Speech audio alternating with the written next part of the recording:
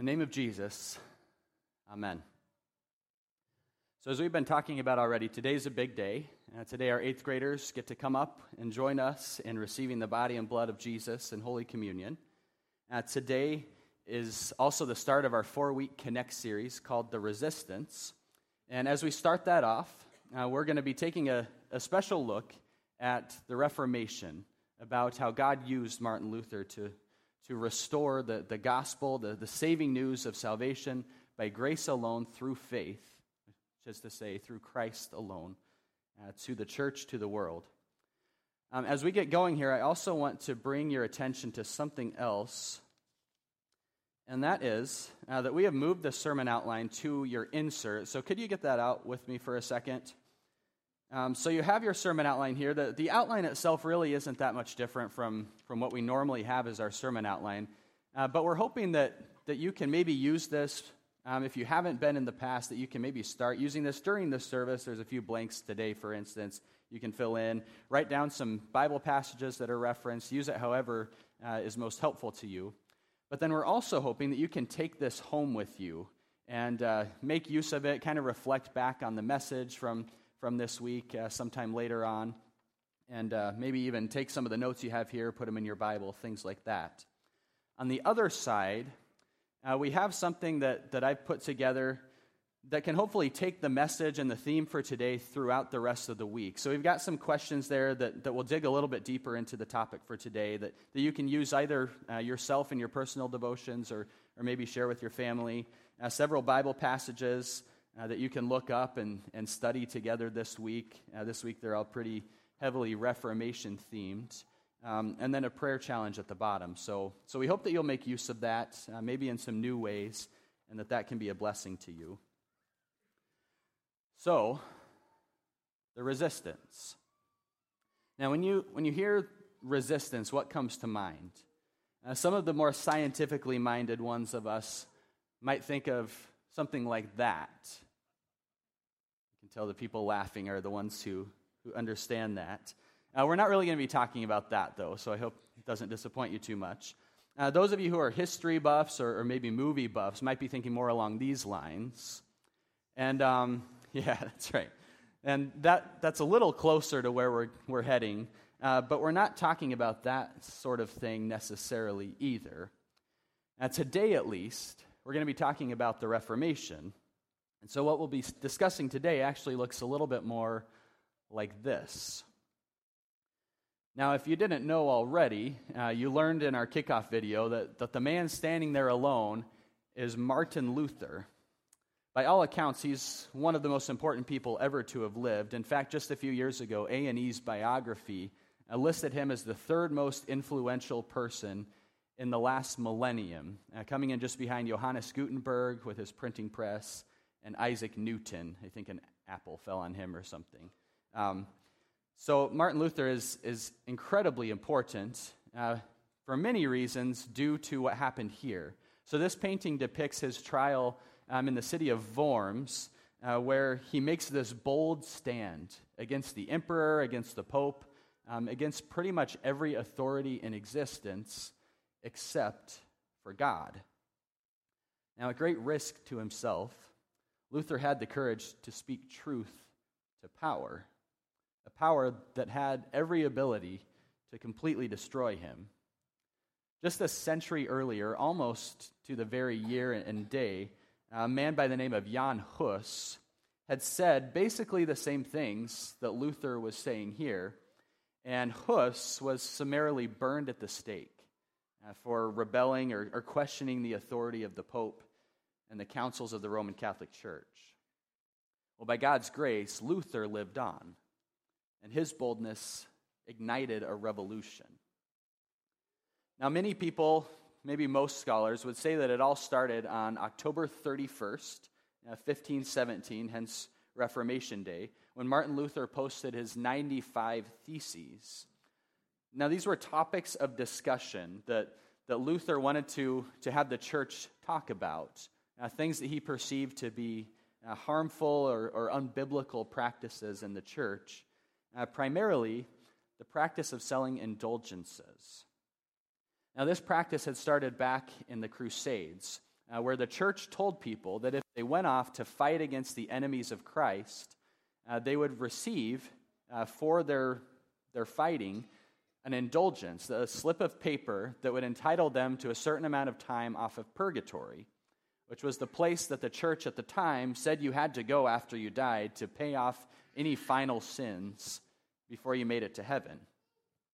Now, by Luther's time, the church was actually selling these indulgences to help finance the building of St. Peter's Basilica in Rome. So, in Luther's day and a little before, you could either earn God's grace by fighting for Jesus, or you could buy God's grace by giving money to the church. But there was a really big problem with this. The thing about grace is it cannot be earned or bought. The moment it does, it ceases to be grace, because grace is a gift. So Luther protests against this practice, and he actually expected to be heard by the church and was fairly sure that when the Pope and the leaders of the church discovered what was happening and really thought about this, the practice would be reversed.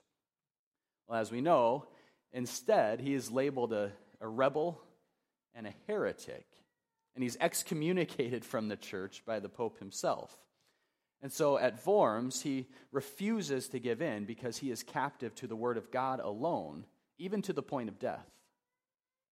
Luther never intended to spark a resistance movement, but his bold stand did just that, because as it turned out, the real fight was against Satan and his agenda and this man-made synthetic salvation that had infiltrated the church, a salvation that was counterfeit because it ran counter to the Word of God.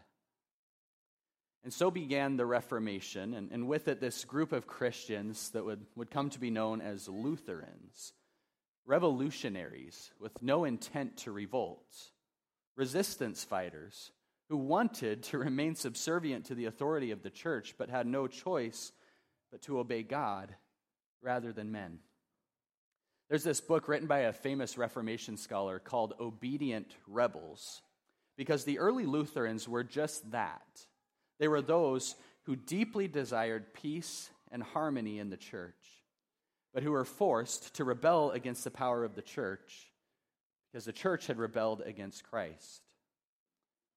So when we celebrate Reformation Day as Lutherans, we would do well to keep this in mind.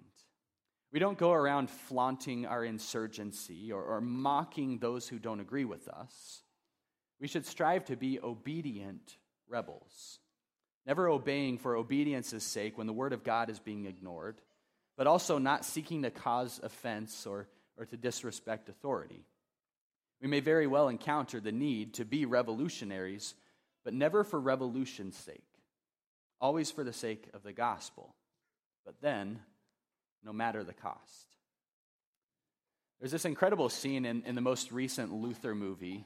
It was like 13 years ago, but it's still quite good. And this scene illustrates this all very perfectly. The year is 1530, so 9 years after Luther made his bold stand and was declared an outlaw. So Charles V, the emperor who had summoned Luther before, has now summoned some of the Lutheran princes to Augsburg. And when they arrive, he demands that they stop their pastors from preaching the good news of grace by faith alone.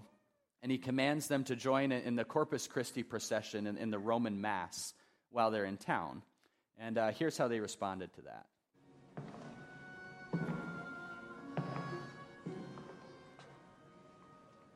We will not, my lord. You will! Or you shall know my sword! Before I let anyone take from me the word of God and ask me to deny my belief, I will kneel and let him strike off my head.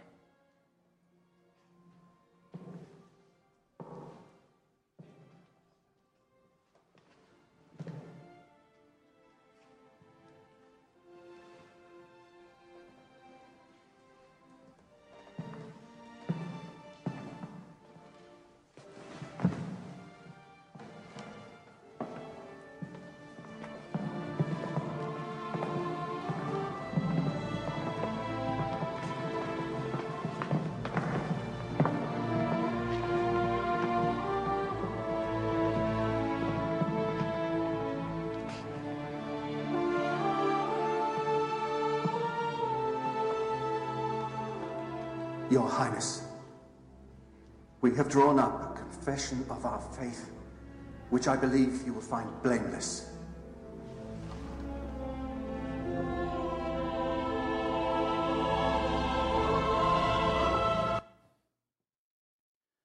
So when I first saw this movie a while back and reflecting back on it, I was pretty sure that was kind of Hollywood adding in some drama, like the slow clap, all the princes one by one come and kneel, and that the line was probably exaggerated or something like that. But just this past week, I was talking with someone about the Book of Concord and was looking in there, and that's a direct quote, what that guy said. So that first man that spoke and then knelt down was Prince George, the Margrave of Brandenburg. And the emperor kind of was taken aback and in broken German said, no cut off head, no cut off head. But he was very, very willing to let that happen if that's what it came to.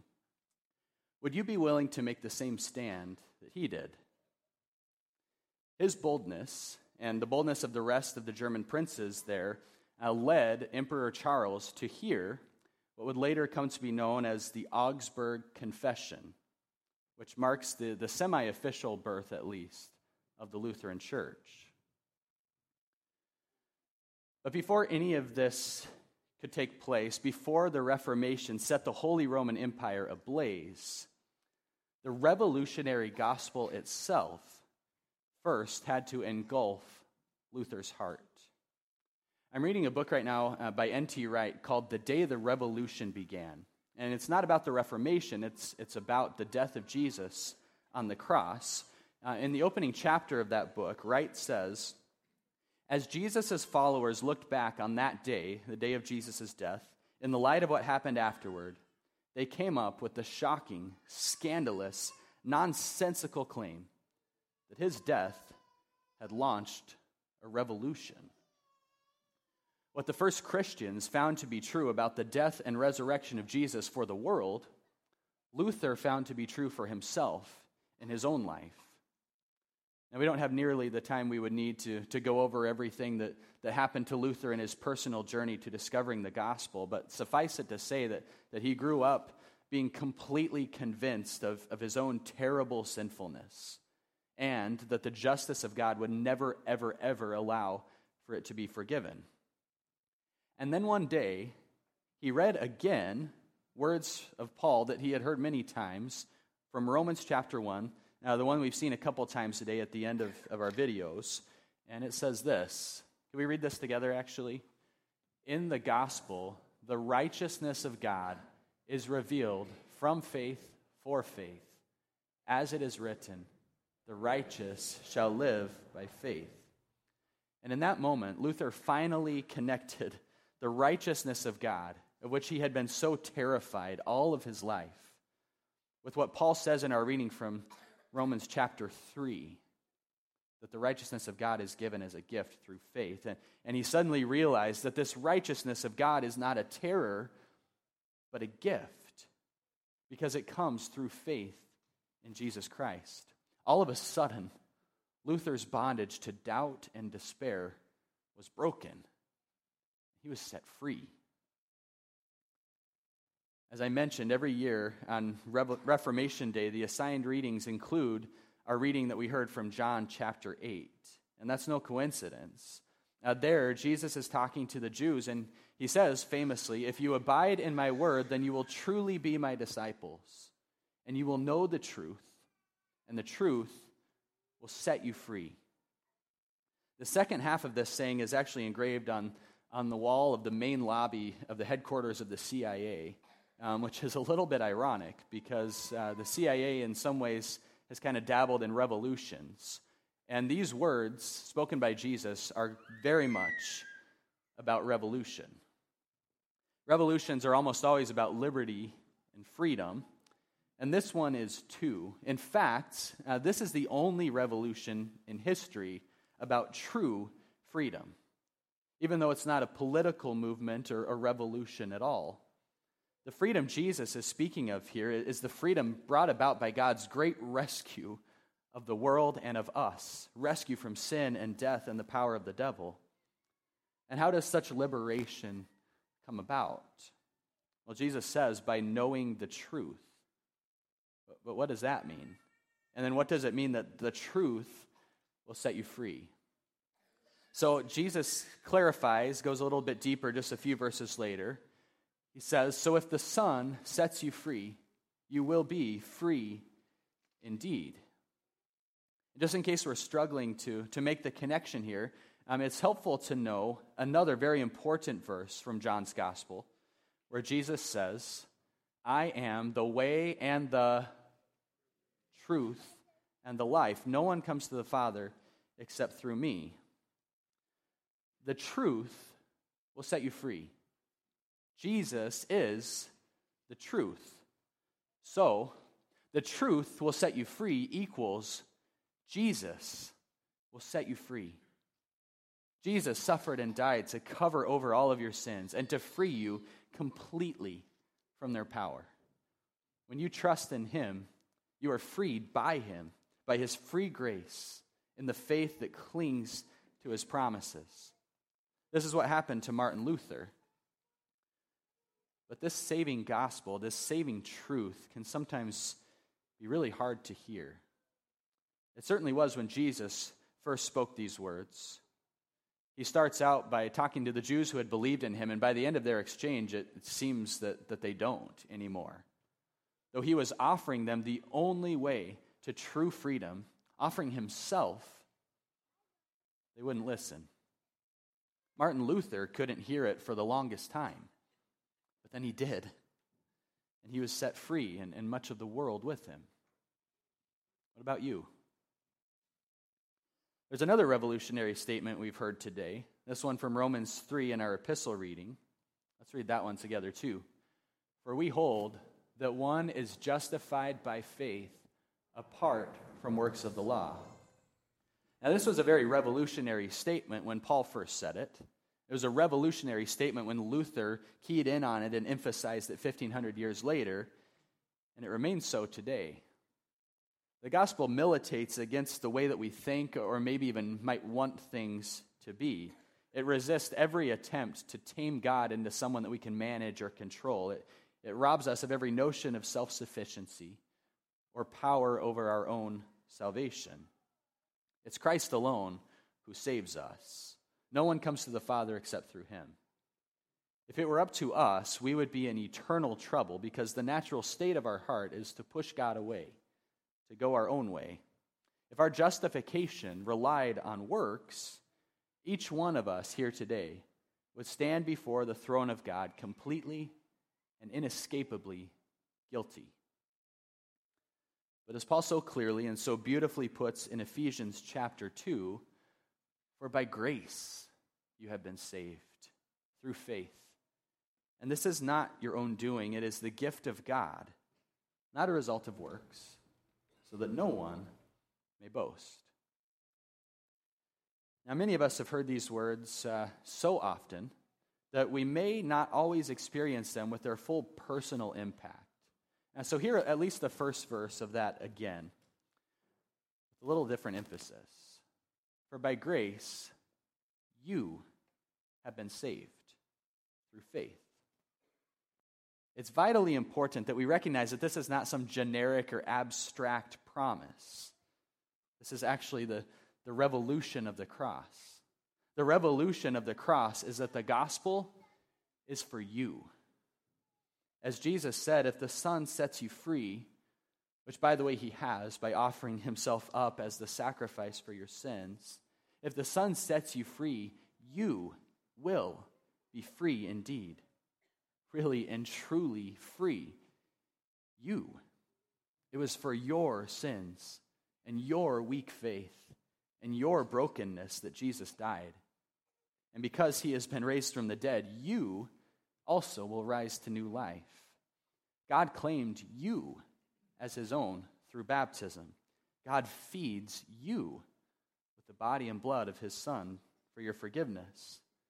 He has rescued you from sin and death and the power of the devil. The gospel is for you. And that's revolutionary because it frees us, because it changes us, because it unleashes us to live as God's people, instruments of his saving power, agents of his transformative purposes in this world. The revolutionary gospel calls and conscripts us to a particular way of life. And oftentimes that's going to mean a life of resistance.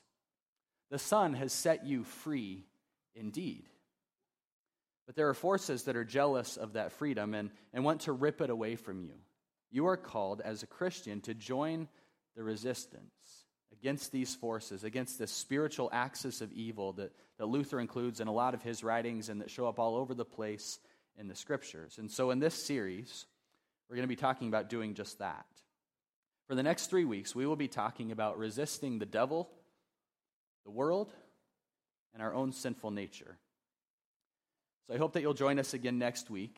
In the meantime, go out this week, find somebody, tell them that the gospel is for them, that Jesus is for them, and invite them to join with you in the revolution, and maybe even here at church.